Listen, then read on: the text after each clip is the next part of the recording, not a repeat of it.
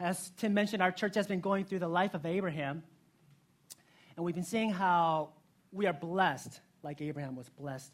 But behind that blessing is God's desire to bless others.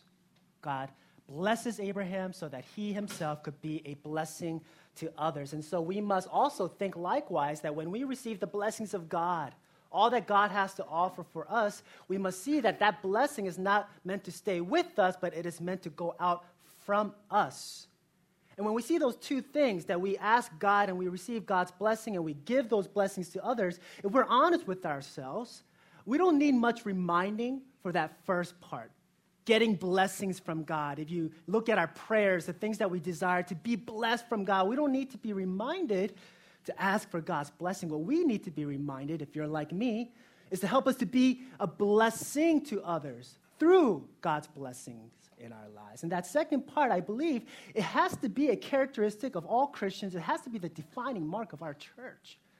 That we're not only blessed for ourselves, but so that we could be a blessing to others. And we've seen that in Abraham, and we have seen that God doesn't bless Abraham because he presents himself in such a way that he's worthy to be blessed, as if he has everything figured out. At times, the Bible labels him as this great man of faith, a stellar Christian, but he wasn't always. We see at many times that he actually had many mistakes, many times where his faith was weak. Of course, he had his moments of shining faith, but also moments when he wasn't so stellar, and I hope we can relate to that. That's the kind of person that God puts himself, his life into. Because even though Abraham was like that, we still see throughout these chapters that God still blesses him. And he is blessed. Why? Because it's not about Abraham receiving blessing, but it's about what God is doing through Abraham to the world. It's a very, very important distinction. It's not about us being blessed, but God blessing others through you. That's the point. That's the focus. That's the end goals. But we also see the kind of person Abraham is, and that's our goal this morning. We're going to see a little bit more about this character, Abraham. We're going to see, number one, that his faith is still weak. That his faith is weak, and I hope we can relate to that because we're going to see our lives at times when our faith is weak. Secondly, in light of that, we're going to see what God does when your faith is weak. What God does. And thirdly, we're going to see what we must see in light of that. So number one, when our faith is weak. Number two, what God does. And finally, in light of that, what we must see. So with that laid out before us, let's ask the Lord for his help as we study his word. Heavenly Father, we do pray that your word this morning, it will not simply some distant story, but Lord, that it will be living, it will be active, it will cut our hearts. Not simply because it is a nice story to hear, but Lord, because it is the very word of God. And we pray that every single person in this room will have a fresh encounter with you, only through your Holy Spirit who brings life into our hearts, through your very word. That's what we want, that's what we expect, and that's what we know we will receive because you promised so. May that be true for every one of us in Christ's name. Amen. So firstly, we're going to see what happens when our faith is weak. And if you look in your passage, it's significant that our chapter this morning begins by stating Abram's age when God appears to him again, after he does in chapter 15. If you remember, a few weeks ago, we studied how God appears to him, makes this covenant with him in chapter 15. And now in chapter 17, our passage this morning, God appears to him again. But right off the bat in verse 1, it states that Abram was 99 years old. And that's important because what we see now is the amount of time that had passed since chapter 15. If you look closely and if you do the math, which I did for you, don't worry, it's about 24 years that had passed. 24 years since God first appeared to him and first made this covenant with him in chapter 15. We've seen chapter 16 last week, and today chapter 17, 24 years. And in chapter 15, just as a reminder, it was when God, remember, took Abram outside. And he showed him the stars and said, your offspring are going to be like these stars. That's how many offspring you're going to have. And if you remember, he cut the animals in half. He walked through them to signify that he himself is going to be the one who ratifies and accomplishes this covenant. And it was 24 years since that took place. 24 years since Abram believed when he saw those stars. And it was counted to him as righteousness. Now, let's take a second to think about what would happen in the span of those 24 years. It's important enough because we see that in the first verse of our chapter, his age, 99, it points to the fact that there was a lot of waiting. And I think you and I can relate what it's like in this time of waiting, this time of silence, not hearing anything from God, or seeing the fruition of what he has promised you. 24 years ago, God appeared to Abram, made this covenant with him, walked between these animals, and Abram was asleep. And that's something you don't keep to yourself, right? I mean, if something like that happened, and something like that did happen to Abram, you tell your wife, you tell your family, you tell your whole household, you tell your whole camp. And the story of how God appeared to Abram, that he promised him to be a father of this multitude of offspring, that word gets around. And can you only imagine the expectations that was brewing in his mind and in his heart, and not only Abram, but those around him? You know, one commentator here writes, imagine this, and this probably happened. If you consider where Abram is, he was located in this middle area where a lot of travelers would converge. And you can imagine these travelers and merchants, when they stop by Abram's place, getting water, being replenished, and his servants are serving them, they're probably asking, who is your master? And when they reveal it's Abram, and they're going to say, you know what? I know about this Abram character. I heard that God appeared to him and that he promised him that he was going to be the father of innumerable stars and that he's extremely blessed by God, and they're excited, and they ask the question, how many sons does he have now? Perhaps he goes out and he meets these travelers and they ask him himself, so this great Abram, who's going to be the father of this multitude of offspring, how many kids do you have right now? And he points to one son, Ishmael. And he goes, it's not even the son of my wife, but my servant. Imagine those encounters. Imagine how those travelers walked home after that event. Imagine how Abram walked home with Ishmael. And 24 years of that, again and again, of God being silent and distant and as if he's not responding to his promises. You can imagine what that does to you, right? That's why it says he was 99 years old. God says, I will make my covenant with you. But in light of those 24 years of silence and waiting, he appears in chapter 17 and reaffirms and says, behold, Abram, my covenant is with you. You shall be the father of a multitude of nations. Looking at verse 6, I will make you exceedingly fruitful. I will make you into nations. Kings shall come before you. I will establish my covenant between me and you and your offspring after you throughout their generations for an everlasting covenant to be God to you, to your offspring after you. I'll give to you and to your offspring after you the land of the sojournings, all the land of Canaan, for an everlasting possession, and I will be their God. And as God continues, look at how Abram responds in verse 17. Then Abraham fell on his face and laughed and said to himself, shall a child be born to a man who is 100 years old? Shall Sarah, who is 90 years old, bear a child? And Abraham said to God, oh, that Ishmael might live before you. And here I want us to see two things that Abraham exhibits, because I think those two things are very characteristic of how we respond when there's this long time of waiting, when this long time of God seemingly not showing up, not coming through with his promises. And we see these two things in Abraham. The first thing we see is that you start to live without expectation. You start to be content in what you already have. And you live without expectation after these 24 years, after being disappointed. Abraham started to hold a little loosely the full extent of what God had promised him. Do you see? He says, can a child be born to a man who's 100 years old, or Sarah who's 90 years old?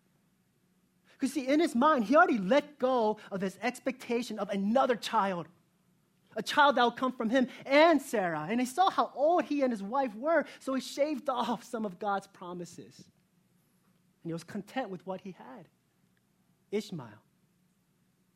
Now think, it's not as if Abraham completely disregarded God. He didn't denounce God.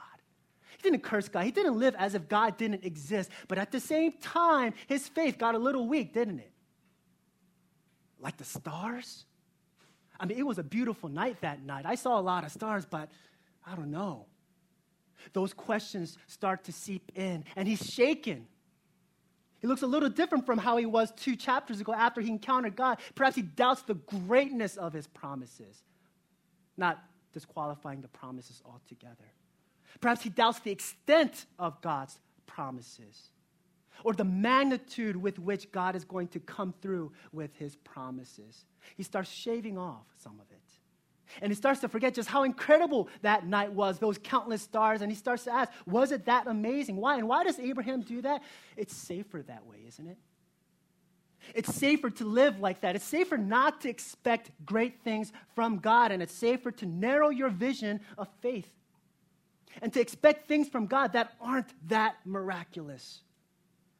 Things that don't blow you away. Things that you can even make sense of. Why? It's safer. It protects you from being disappointed and being let down, doesn't it? It prevents you from being hurt. It prevents also hope. And it hardens your heart. And if you feel this way about God, it feels like you've been waiting 24 years, and perhaps he's revealing himself to you through this passage. If it feels like it's been 24 years, 30, 40, 50 years, or even a few weeks where it seems like God's been very distant, or you feel like you've been very distant from God, and in that distance, you've lost hope. You let go of God, just lost hope of him showing up because it's safer to not hope in anything. And you think it protects you, and you think it protects God by not embarrassing him. It hardens your heart. It's safer to not hope in anything, not to expect him to show up and show just how amazing he is.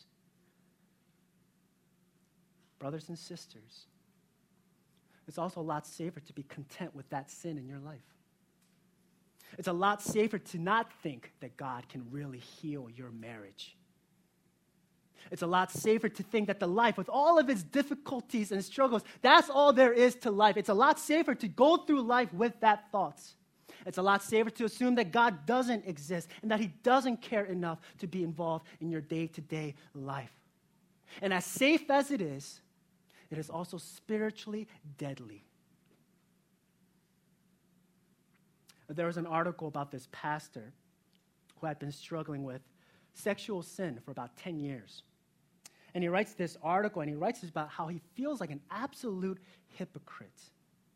And then one day he recounts how he was reading a book, this novel, and in that novel, he writes how God gave him such clarity between what is good and what is evil. And he said after he put that book down, he had a fresh wave of a desire for purity in his life like he never known. And what's interesting, he writes this in the article. He says, I cannot tell you why that a prayer that's been prayed for 10 years is answered on the 1,000th request when God had met it with silence for the first 999. He says, I can't tell you why God works like that. I can't tell you why I prayed for this every single time for 999 times, but on the 1,000th one, God came through. I don't know why he does that, but he did. And likewise, perhaps you're waiting. You're waiting for God to show up. You're waiting for God to be real. And I don't know when he might do it, but he will. And it might be on that 1,000th time or 1,005 times or 10 times, but he will. Because he made a promise that he will be your God. You will be his people. You start to lose expectation. The second thing we see in Abram is that he also starts to put forth his own plans. Do you see what he's trying to do? He loses heart. And so what he tries to do in light of what he sees is, you know what? I'm going to help you out, God. In light of what he thinks is God's absence, in verse 18, he hears God reaffirm this promise. And he says, no, God, let Ishmael live before you. Let's use him. Let him be the child of the covenant. Why? Because Abram, being convinced in his own mind that there certainly will not be another child afterward, he tries to execute God's plan on his own. by saying, you know what, let's just enact your covenant promises on Ishmael, who's already born, who's already 13 years old. He's already almost halfway there. If you think about it, 13, that's when you become a man. I can already start to give my inheritance to him. I can already start to make the arrangements. And we can see. He tries to put forth God's plan. He tries to enact God's covenant plan with his own strength, his own ability, his own resources. And he forgets that wonderful truth that Hudson Taylor, that one missionary, you know what he says? God's work is done in God's way, and he will never lack God's supplies. God's work will be done in God's ways, and it will never lack his supplies. Abraham tries to do it his way, with his own resources, with Ishmael. Now, we can't say that Abraham had every excuse to be shaken up in his faith.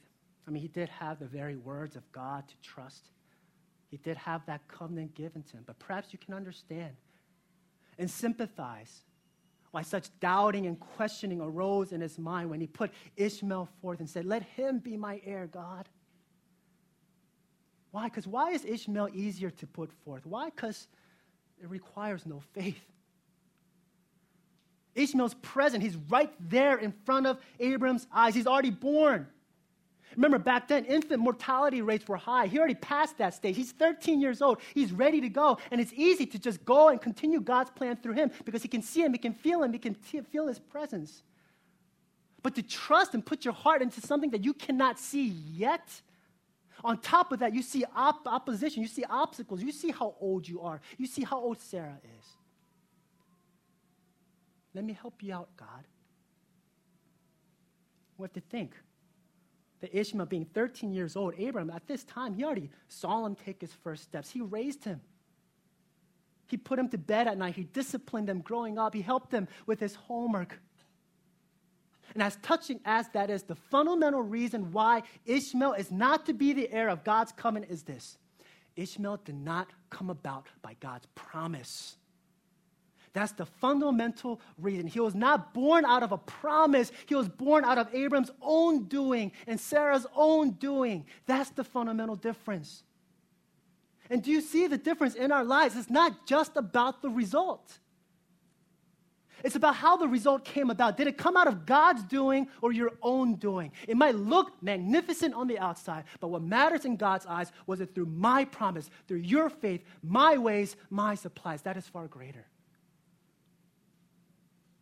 As one pastor once said, the dangerous thing is not failing to succeed, but succeeding at the things that don't really matter. That's what's dangerous. We can be succeeding in a lot of things in this life with our own strength and our own ability and resources, but if God is not part of the picture, it is dangerous. What matters to God, it is what is done in faith. Trusting in God to deliver on his promises, not us. Like Abram and likewise for us, why is it so much easier to place our faith in things that we already see, in the things that we can calculate with our past experiences and our reasoning? You and I, we too, we find it easier to place our faith in the Ishmaels of our lives, things that we can see and feel, right? The things that don't require faith. We don't need faith to feel secure when we see our bank accounts have these great numbers in them, right? We don't need faith when we get those promotions or when people praise you. Your child gets into that program, it does really well at school, which you think reflects just how good of a parent you are. Those kinds of things don't require faith because they are already visible. And it's far easier for us to say, how about this, God? Let's bank on this. And God says, no. Because my plans are greater than your plans, and my ways are so much higher than your ways. We can see how Abram's faith is weak. Now, you and I, our faith can be weak. Secondly, what does God do in light of that? We can see what God does by seeing the kind of promises he makes, the way that he enters into Abram's life. And here I want us to take a step back. I want us to look at this story from a macro level, a big picture model. So instead of just looking at our passage, let's look at these past 2 chapters before with it. So if we look and start with chapter 15, we see that's when God first makes the covenant with Abram. You remember showing him the stars, walking between the carcasses, cutting the covenant.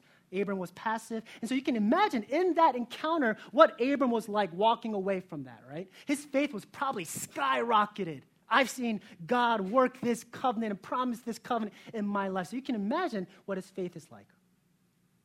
And then last week, Pastor Bill preached on chapter 16, talking about how after this time of waiting, he wanted to do things with his own ability. He started to scheme and talk with Sarah and say, you know what? Let's give God a little help, a jump start, and let's create a child through Hagar, my servant. And so you can see over that time, Abram's faith, his obedience, his loyalty probably dwindled down a little bit, seeing the results of his mistakes and him not trusting in God. Now here's the question. On here, when does God appear in Abram's life? Is it when Abram's been doing so well at the end of chapter 15, praising God, looking at all the things that I have received? Is that when God appears? When does God appear today in chapter 17? When he's at his lowest, after he messed up, after he tried to do things his own way, after he's walking away with his faith so weak, present but so weak. And it is that moment God appears in chapter 17 and says, I have not forgotten about you. Right when Abram lost expectation, when he's starting to put forth his own ways of establishing the covenant, it's then when God appears, so that again, Abram's faith can be rekindled and grow stronger. And wait till you see what Abram does in chapter 18 and the kind of faith that he displays. Why? Because God intervened. God saw his faith getting weaker, and he came into his life and showed him grace again and again. And look at when he comes, when he's at his lowest. And after that, his faith grows stronger. That's what Paul writes in Romans chapter 4. He writes that Abram, he saw his body as good as dead. He considered the barrenness of Sarah's womb. But Paul, he also continues to write that Abraham, he didn't go completely in unbelief, but rather, he says, he grew in his faith. He grew strong in his faith, he says, and he gave glory to God, having been fully convinced. Do you see that? Abraham needed convincing from God as he entered into this life. And what does that mean? He needed another fresh encounter with God, and God does so by his grace, because of his covenant, because of his promise. And his faith grew stronger. And in light of that, Paul writes that famous passage, his faith was counted to him as righteousness. Do you see the pattern of how God works? That's what the grace of God is like. He comes when you don't deserve it.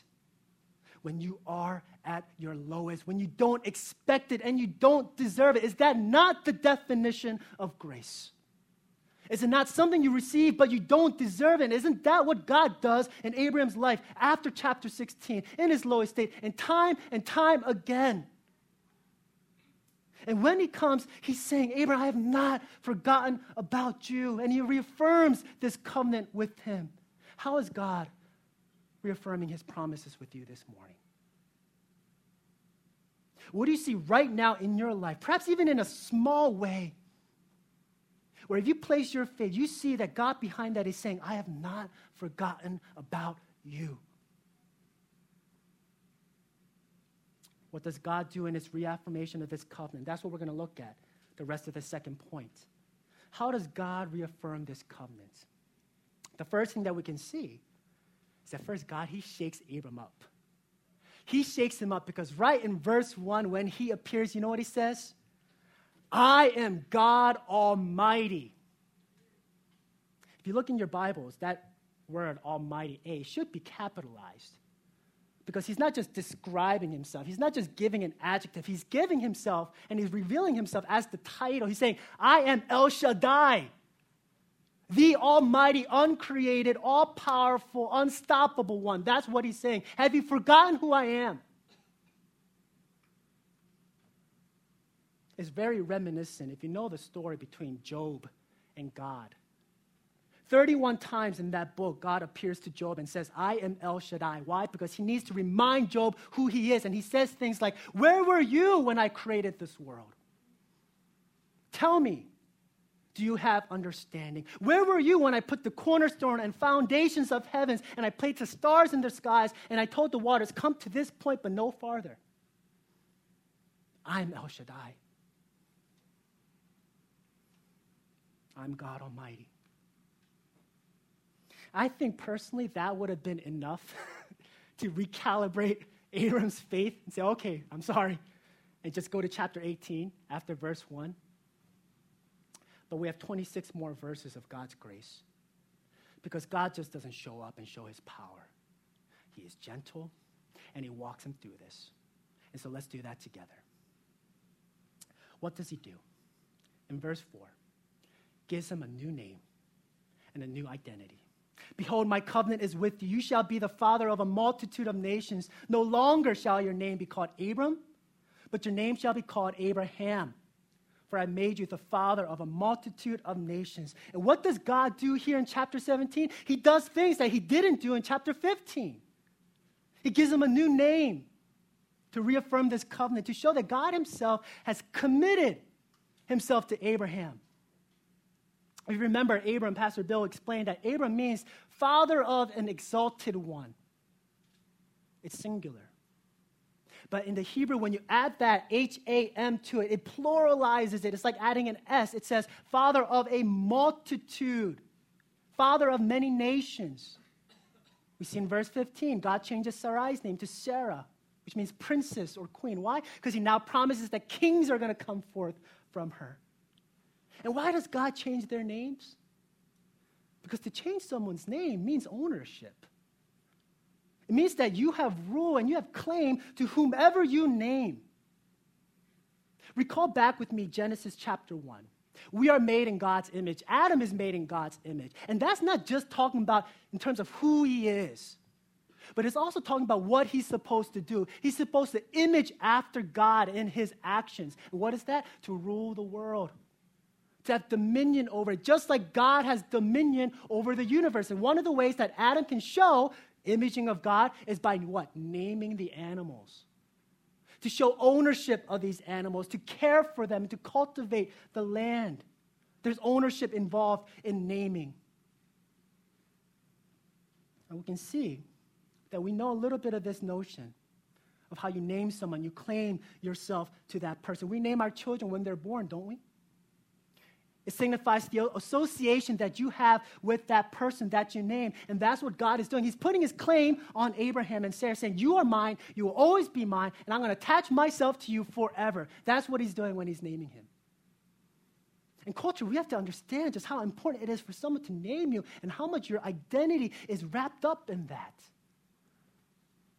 Even in our short history in America and England, that's how names came to be, right? If your last name was Baker, most likely your family was a family of bakers. Or if your last name was Smith, your family was a family of blacksmith or carpenter and so forth.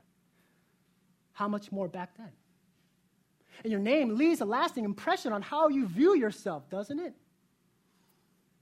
And as some of you know, I was born in South Korea.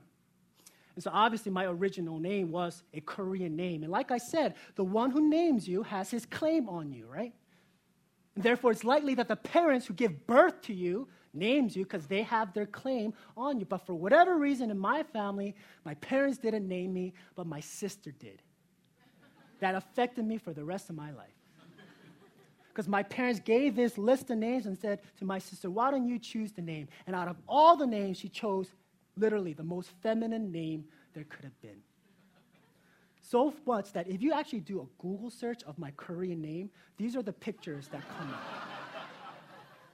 That's 6 out of 7 women until I get up there, if I become famous, to even it out. And so you can just imagine the kind of childhood I had growing up. Not only in my family, when my sister would remind me time to time, I named you, meaning I own you. And furthermore, even at school growing up, where people would make fun of me because of this feminine name, And every time I went to my sister about it, she had a good reason. She said, when I was born, I had pretty eyes. And my mom tells me it's because she wanted a younger sister.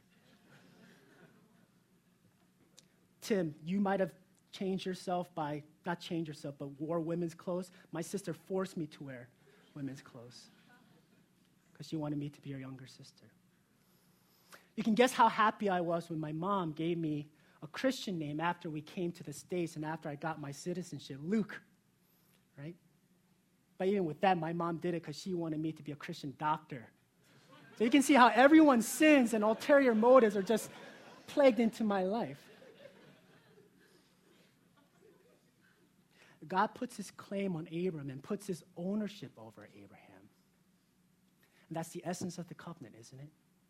You'll be my people, I will be your God, and your name proves it.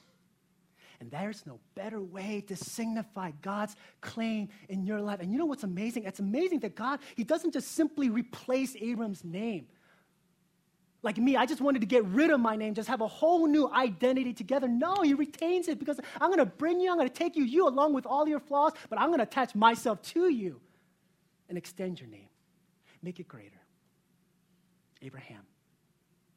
He puts his promise onto it. He puts his name on it. How else does he show his grace? We see that now in chapter 17, he escalates his promises. You saw that he makes himself El Shaddai, he names Abraham and Sarah, and now he also escalates his covenant promises. Now, let's do a little comparison. If you remember back to Genesis chapter 15, when God first made his covenant, and if we look at now, we have to remember, they're not two different promises. They're not two different covenants. It's one and the same. But here, he's reaffirming what he said, but he's also escalating it to a far better and intense way. And what's amazing is he does that when Abram's at his lowest. Why would God do that? If you compare the language between this event and the prior one, you can see that at first in Genesis chapter 15, he promises him that you're going to have offspring like the stars. How does it escalate now? You're going to be the father of a multitude of nations, not just people. Not just people, but kings are going to come from you. When Genesis chapter 15 said, I will give you this land, what does he say now? I will give to you and your offspring this land when forever. It's now eternal. He makes it an everlasting covenant, where before Abraham could have thought maybe for a few generations, maybe about 10, 20, or a few hundred years, but no, God really makes clear now, this is an eternal covenant that I'm making with you. He changes his name. He also gives the sign of circumcision as a sign of this reality that's going on. You can see that these covenant promises are being escalated when Abram's at his lowest. That's the kind of grace that God exhibits to Abraham. The kind of grace that is available for you today. Let's end with this. What must we see? What are we supposed to see in light of all this? And this is our final point, which is more or less an application. And it's the same application that Abraham had, which is that we have to see the spiritual realities that are going on. We have to consider and think about and ponder and be convinced like Abraham was, and have faith with these spiritual eyes to these deeper spiritual realities that are behind God's intervening grace.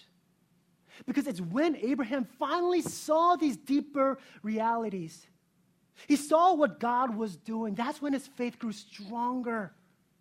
And that's what allowed him to walk blamelessly before the Lord as he was commanded to do. So what are these spiritual realities that Abraham sees? Well, he sees that this covenant is not just for him. It's not just so that he, Abraham, could be understood as the father of many in the history books. But he starts to see that there's a deeper spiritual reality going on, that God is saving the world through him.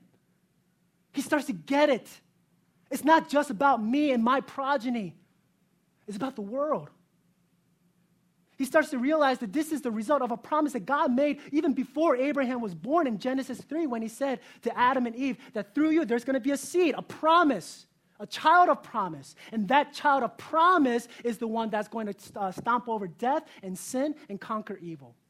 And Abraham started to see that he was part of that larger promise. He starts to put himself in God's plan. He saw that the cutting of the carcasses, it wasn't just a rite.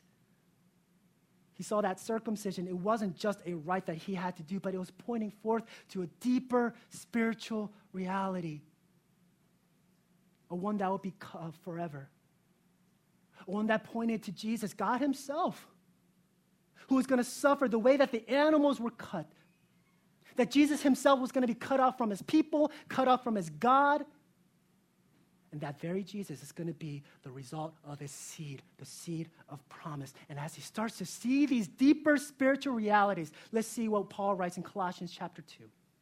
He saw that in Jesus, you were circumcised with a circumcision made without hands, by putting off the body of the flesh, by the circumcision of Christ. Having been buried with him in baptism, in which you were also raised with him through faith in the powerful working of God who raised him from the dead. And you were dead in your trespasses and the uncircumcision of your flesh, God made alive together with him, with Christ, having forgiven us all our trespasses by canceling the record of debt that stood against us with its legal demands. This he set aside, nailing it to the cross. That's what it's about. That's what it has always been about. And it took many chapters for Abraham to finally start to see that there's something bigger going on than just me having a child here. And perhaps for us, we need to see that there's something a lot bigger going on than the narrow-sighted things that you're looking at right now. Asking questions like, God, what are you doing? How does this impact the spiritual reality for eternity?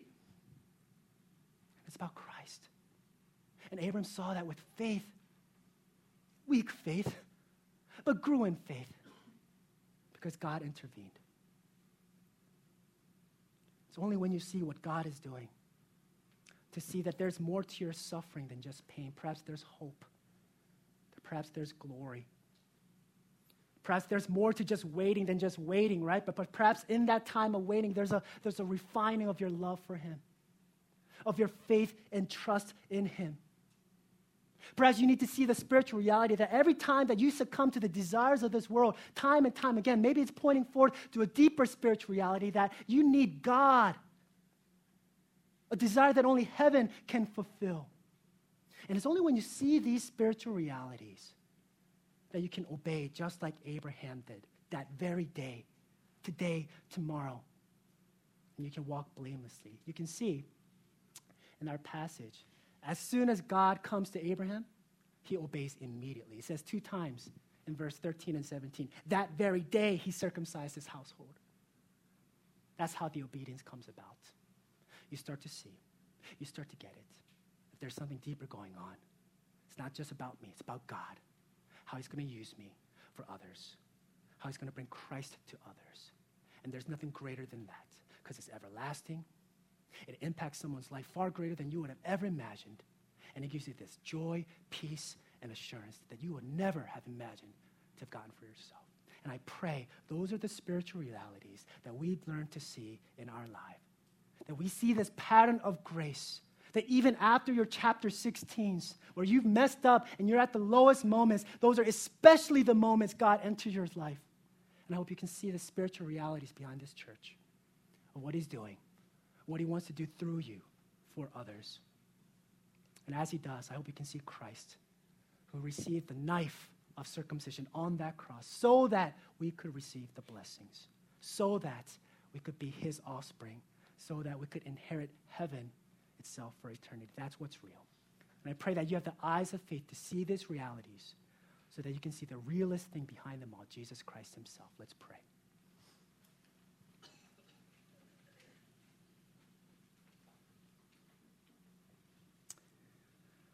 Here at Renewal, after we look into God's word, we allow time for you to just personally, just to talk to God. And perhaps he's speaking to you through this word this morning. Perhaps he's bringing you back into his presence and saying, I haven't forgotten about you. If it's been a long time since you talked with him, I invite you to do so now. He's here. Let's do that.